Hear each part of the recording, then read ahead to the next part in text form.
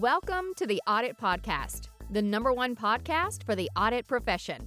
Be sure to check the show notes for all of our social media channels and to sign up for the Audit Podcast newsletter. Now, here's your host, Trent Russell. This episode is brought to you by Green Skies Analytics, an audit analytics service provider that works with internal audit departments that have data analysts and are still frustrated with trying to make analytics actually work, aren't getting the expected ROI, who can't break through the communication barrier between the analysts and the audit team, and those that need experienced direction for an audit analytics strategy and process. Those that feel like they've wasted time and money on trainings, aren't getting the value they want, not prioritizing the highest risk areas for the organizations, or have projects that seemingly never get completed. Do you deal with any of that? If you do, go to the show notes of this episode and click the Green Skies Analytics link, or go to greenskiesanalytics.com to schedule a call and understand how Green Skies Analytics makes analytics actually work for internal audit. Hello, everybody, and welcome to the Audit Podcast. Today we have Mike Balbirnie on the show. He is the Chief Audit Executive at Regions Financial Corporation. And we wanted to understand, Mike, especially with a team as large as yours, what do you actually do? And so we literally asked, what did you do yesterday? Kind of a way to get around that, hey, typical day type of question. We also talk about what is typically on the audit committee agenda. Mike, how do you know that when you walk away from those audit committee meetings that they have the information that they need? And with the, again, size of the team there, how do you make sure that you have a great team and that you've created a great place for them to work? With some teams, depending on the size, you could have those one-on-one conversations every week. When you have a very large team, that's logistically impossible. And so we want to understand how you can do that at scale. They also have their own flavor of innovation at Regions. So we talk about what that looks like. And then lastly, we talk about the peer group, his CAE peer group, how often they meet, nature of discussions. Is that where they get, is there a lot of value within those? Do you recommend them? What other sources do you get your information from? How do you learn to be a better auditor effectively? Here we go. Mike, you had your audit committee meeting like 2 days ago, and so very top of mind. Part of the show, or the objective of the show this year, is to understand the audit committee CAE relationship, day-to-day of a CAE, day-to-day of an audit committee member, et cetera. So what was, to the extent you can share, what was on that agenda, and what do you make sure when you walk away from those that you go, the audit committee is informed of this, therefore I know that I did what I need to do? So what we do at the audit committee is we have the chief risk officer, myself, and EY all kind of talk about what we see as the risks of the company and our own individual perspective. And so we spend some amount of time in advance making sure that we're either synced up or we know where we're different. Okay. So, in the banking industry, it's kind of a challenging environment. We had some bank failures earlier this year. Interest rates are going up, credit's getting more difficult. So those are the kind of things that we're talking about at the audit committee, to the extent that they, impact the controls and the financials. And the chief risk officer, shares his perspective. I share mine. EY shares theirs. This time we also had the controller and the CFO kind of go through earnings for the quarter. And those are, that's sort of generally what the meetings are about. That's sort of in both environmentally what's happening, and then, what kind of specific things are we dealing with at Region. And I would say that, one of the things that's gotten more prominent, both with the regulatory environment and with kind of the EY, is much more focus on technology-related controls. Yeah. A lot of focus on access, segregation of duties, kind of all things technology-related. So when I think about that, just from 3 or 4 years ago, dramatically different. So both the kind of the push that we get from regulators to check technology-related controls, the push that we get from EY, both are asking for much more detail. And I think it's broadly that, the broader umbrella is that cybersecurity is a much bigger deal. And as people understand it more and more things happen, the granularity in which people want to have confidence just continues to increase. Yeah, because access controls, SOD, that's stuff's been around since I'd say the advent of IT auditing. I mean, that's like the common things. I agree. I've been doing audit for many, many years. Those were always topics, but the specificity, the granularity has just really changed, I'd say fairly dramatically in particularly the last 2 years. Got it. Because of cyber. Yes. Yeah. Okay. All right. And we have board members that are in other industries, and they're saying the same thing, that, a lot of this is, I think the federal government is really trying to protect the important assets. So people that are in the utility industry, people in oil and gas, all of that are feeling more pressure to make sure that things are well secured. And it just wasn't, I don't think that was the mindset a decade or more ago. Yeah. You said in that meeting, it's you, EY, and the CRO. How many fistfights have there been between the three of you? None. we kind of work out our thoughts and things in advance. We don't always agree, but we find ways to be agreeable. Yeah. I think, that's a fantastic quote. It would kind of be ridiculous if you all agreed on the same thing. If that was the case, then why have three different opinions? Yep. But you are agreeable. agreeable. We don't exactly agree, but I think we're agreeable about it. Yeah, that's a good way to put it. So I know one thing that we talked about kind of off air is, as a leader, you make sure that you have a great team and a great place for them to work. How do you go about doing that? Well, I'd say one is I try to listen to my people and say, what is it that you think makes it a great place to work? Yeah. And one of the things I think that we particularly learned when we went through the virus, COVID, and we worked from home for a while, was, and we were trying to decide how to come back. And so I had meetings with all people in the department in small groups, and I asked them, how do you feel about it? And we needed to make a decision about how we were going to come back to the workplace. And I mean, overwhelmingly, people told me that working from home was a game changer. I mean, and that if they wouldn't have realized how much it was positively impacted their life. And if we're going to go back from that, they would really have to think about, whether that was the right place for them to work. So that was a big factor for me in saying that we needed to have a flexible work environment. And we considered ourselves flexible before COVID, but flexible was if somebody's coming to your house that day, you can work from home that morning, or you can work from home that afternoon, or if you have something at your child's school or something and it's more convenient to just be home, that's all fine. And a lot of people kind of worked from home on Friday, but not, that's what I would call where we were with Flex then. And where we are with Flex now is, it was largely 4 days in the office with exceptions. And now I'd say it's almost flipped. It's most people are primarily working from home with some amount of time in the office for particular events. But I learned that was really important. We do an annual survey, and the things that people want their opinions to count, and they want to work on the things that are important to them. So those are the kind of feedback that we get and try to adjust to make it a great place to work. Is that how you monitor it? Because that's what I was curious about. A large team like you have, spread out relatively across a region. How do you know what they all want? Either one-on-one time, or is it the survey that you lean on a lot? We do lean on the survey a lot because, different people have different points of view, but we've got to try to get what is the overall. And when you kind of do a consistent survey every year, it helps us get a good sense of what does the whole feel like. Okay. And then within those large teams, they're usually just due to the number of people. There's a lot of innovation that happens within that, different perspectives, backgrounds, etc. I don't know, you have kind of your own flavor of innovation that we talked about.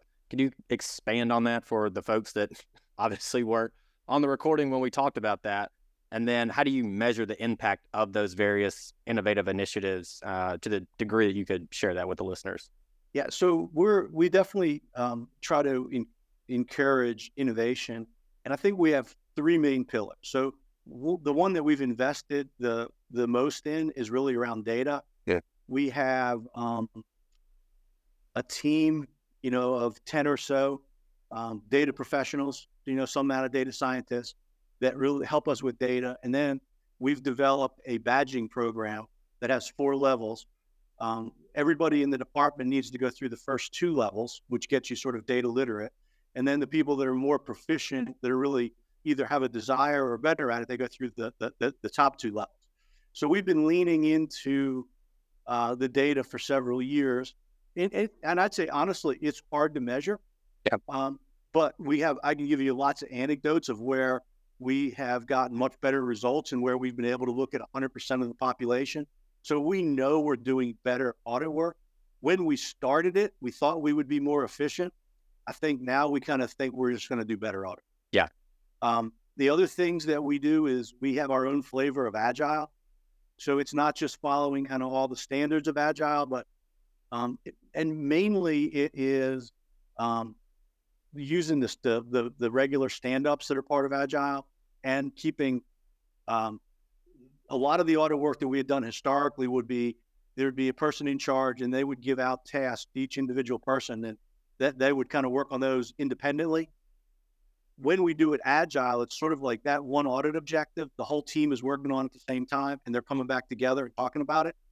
And one of the things that we've also heard, the feedback that we've been trying to really lean into, is inclusion. Okay. And people feel included. Almost a third of the people that work in our department have started since COVID, and inclusion is harder when you start and work from home. So being part of those regular group meetings and everybody working on the same thing and hearing is a great learning. It's a way to get into the team. So I think that we've done about a third of our work is kind of done that way. I would leave that up to the teams to decide if they want to do it or not. But where we have done it, I get really good feedback. People really like it. The other thing is leaning into technology and using, kind of developing bots and stuff to do individual tasks. And that's been, I would say, more hit and miss. We've had a couple cases where we've done it and it's been really, really impactful.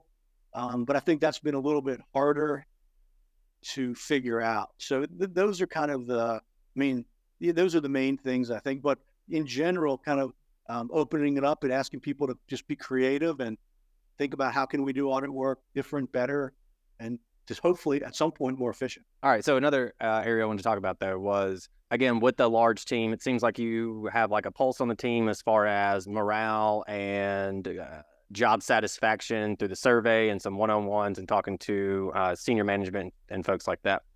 What about the effectiveness, I would say, of the group? How do you kind of keep track of that? Do you have, again, KPIs that you're looking at? Do you have everybody's dream that I talk to is, hey, I want to walk in and I want to look at my big, 50-inch TV and I want a dashboard full of blinking lights to go, this is an issue. And then I want to walk in the next day and go, okay, now it's not blinking. We're good to go. How do you keep track of all that?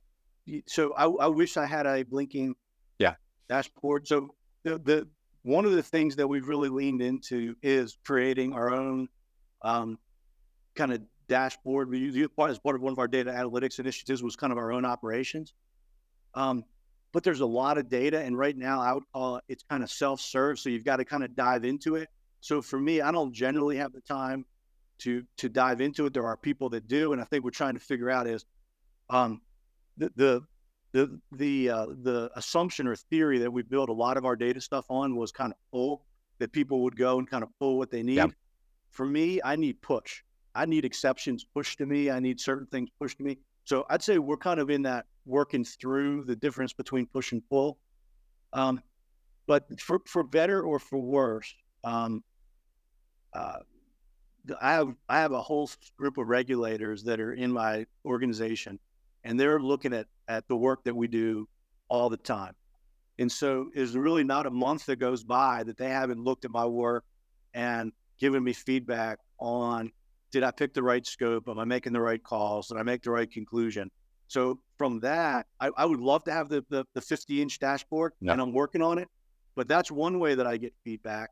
The other thing is we do a tremendous amount of work for Ernst & Young, and we package it. We use their tools. We put it in their process, and they kind of review it. So they're also kind of giving us real-time feedback. So I have those those sources that are telling me on a regular basis, am I doing the right, am I documenting my work? Is it quality?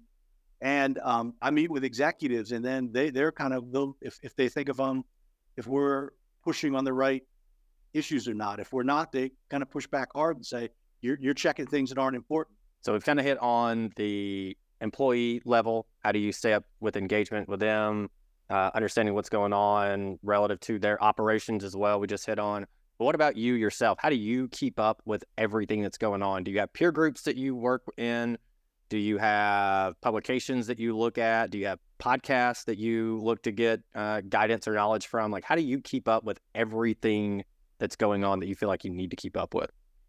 Yeah. So, one, yeah, I do. I am part of a peer group.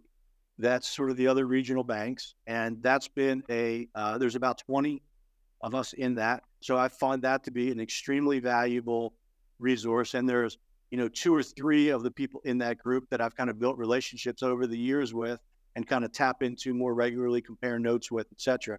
So that's extremely valuable. I try to read a lot of different business things, not just audit related, but I get things from the various big four, but I also get other business things and try to think about more broadly what's going on, more environmentally, and then within my own organization, I make sure I have a lot of touch points set up. I meet with a lot of people. I have a lot of conversations. So I have them both in my own audit organization, but I meet with a lot of people in management and ask them what's going on, what do they think is important, what trends do they see. So I try to process, all of that to make sure I'm staying current and thinking about what's important to work on. I like that you said that you look at not just audit. I try to spread this message for those that have listened. They're probably like, all right, let me go ahead and put this on mute because I've heard this story 100 times. But asked a long-time internal audit veteran, is it more important to know audit or to know the business? And immediately, without blinking, without hesitation, she said the business. And so it's always good to hear that from other folks, echo the same, that, yeah, we need to know audit and how to do things, risk assessments, test controls, attributes, reporting, all that kind of great stuff. But understanding the business is where you can really, I feel like, act like that executive, regardless of if you're auditor or otherwise. But if you know the business and you can help the business in some way, I think that adds, I realize this is the audit podcast, but I feel like that could add even more, is maybe a better way to say it, value from an audit perspective. Yeah, I would totally concur with that. And I think that in the early stages of someone's career as an auditor, kind of mastering the audit craft is critically important. Mm-hmm. But there's a point of which you've gotten to that level because you've mastered the audit craft, and then you really need to focus on more executive traits. What's going on in the business? What are the trends? How am I going to apply this craft that I've learned to be relevant to business and executive? I went on a huge rant a couple weeks ago about exactly that. The more you move up, the more you need to focus, the less on audit, the more on the business. So it's good to hear, especially from a veteran like yourself, say similarly or speak to it similarly. Again, part of the objective for this year is audit committee, CAE relationship, day-to-day, what happens, all that kind of great stuff. What does your audit committee want from you, and how do you deliver it to them, whether that's the medium that you use or however that may be, but how do you get them what they want? I'm going to broaden the question. So in the time that I've been here, I've had 3 audit committee chairs, and the audit committee itself has probably shifted a little bit more than that. Yeah. But the first audit committee chair I had been an executive at Arthur Andersen, one of the sort of the leaders, and he was very focused on everything financial statements. Mm-hmm. And so that was kind of what he wanted to know. And to that extent, I would say he leaned a little bit more towards listening to EY than even, internal audit. The second audit committee chair I had, she spent the last part of her career as the head of audit at Coca-Cola. So multinational company, all kinds of issues. And she spent the first half of her career as a treasurer of multiple businesses around Coca-Cola. And then they asked her to be the global leader for it. So she had a much deeper understanding and appreciation of audit. And in some ways, she was more difficult to meet her expectations. Yep. But I mean, even though she was a more challenging person for me to meet, I think she did wonders for my sort of standing in the company, because she asked tough questions and I was able to, kind of meet her needs, and she was kind of viewed as somebody that had pretty difficult needs. My current audit committee chair is a CEO of a company, and he flies much higher and really wants to know, hey, what are the really big issues that I need to know about, and help me make sure that I know those big issues and I'm not getting bogged down in anything else. So in some regards, I would answer that as, I think you need to you kind of know your audience and see what do they want from you, and then kind of adjust. And I feel like those have been fairly different needs and desires, and I feel like I've been able to adjust it. Yeah. I don't know if you saw, I kind of smirked when you said know your audience. There was, for me anyway, there's a handful of things from the 4 years that I was in college, which was 15 years ago. There's a handful of things that I actually remember. But I had my English 102 professor, she gave out this one pager and said, everyone hang on to this for the rest of your life, for when you write, when you speak, whatever, just this thing, just hang on to it. And I still got it. It's buried in a dresser that's in a basement downstairs, but either way, I still have it. So, Dr. Degree, I still have that. That was her last name. But anyway, in that, one of the things was know your audience. And I've never forgotten that. Know who you're talking to, the perspective they want to see it from. And I think that's super important when talking to an audit committee or anybody else, because if we have an audit issue, there's the people that are executing on the control. You got to tweak the language for them. There's management. You got to tweak it for them. There's you, Mike. You got to tweak it for you. Audit committee, tweak it for them. CEO, tweak it for them. Or depending on the nature of the issue, they don't even really know about it. But knowing your audience, I think, is a huge takeaway. There's been a lot that I've heard from you so far, but I think that's critical in communication. Yeah, I'd add one thing. I'd say both knowing and reading. Yeah. So sometimes you can prepare for the audience, but then you look and they're not as engaged as you think, and you got to kind of adjust on the fly for reading what's actually happening in the moment. Yeah. Bonus tip that I didn't apply once: if you ever have a joke, make sure you practice it in front of a group first, or ask your significant other before you do it. Because if you go out there and say it in front of an audience and it lands flat, there is no way to recover. I did not take that advice. It fell so flat in front of 100 people. I just went, okay, next slide. And we skipped it. Yeah, the joke is a challenging one. Yeah, it can be for sure. Last question. What do you want to leave the audience with? Like I said, I think there's a lot of good takeaways, actionable takeaways that people can apply. Join those peer groups. Seem like there are a lot of value to those for you folks that aren't in those. Start one, join one, etc. But what do you want to leave the audience with? My overall headline is that having spent a long time in audit, I would tell you, I think audit is a great place to work. And I never thought that I would spend my career in audit. I went to audit to get business experience. Yep. And thought that, and I didn't really know exactly what I wanted to do, but I thought, I'll do audit for a while because I can see a lot of different things, and then I'll have more information to decide. And I kind of, as I moved up to different things, I would continue to say, okay, is this the right time for me to, do something else? And I had different opportunities, but I kept saying, well, I'm learning a lot here. I feel like I'm adding value, all of that. And I kind of moved up, and I got to the point that, I realized that I think that I'm not sure if there was another area that for me, I would have as much fun, I would add as much value, learn as much. For me, learning is a really important thing to me. And I can't think of a place where you have an opportunity to learn more than in audit. So I would leave people with, it's absolutely a great career. And it's a great career whether you spend 2 years, 5 years, 10 years, or your whole career. So that's my message. Hey everyone, thank you very much for listening to this episode of the Audit Podcast. Whatever platform you're listening on right now, I'm sure there's a subscribe button somewhere, so please hit the subscribe button there. If you're listening through iTunes or Spotify, feel free to go give us that 5-star rating. It only took me about 16 seconds to give myself a 5-star review, and it really helps to get future guests to come on the show, so we'd really appreciate that. Lastly, be sure to check out the show notes and follow us on all our social media channels on Instagram, on LinkedIn, and on TikTok. Also, if interested, please sign up for our weekly newsletter from the Audit Podcast. Thank you all. Have a great one.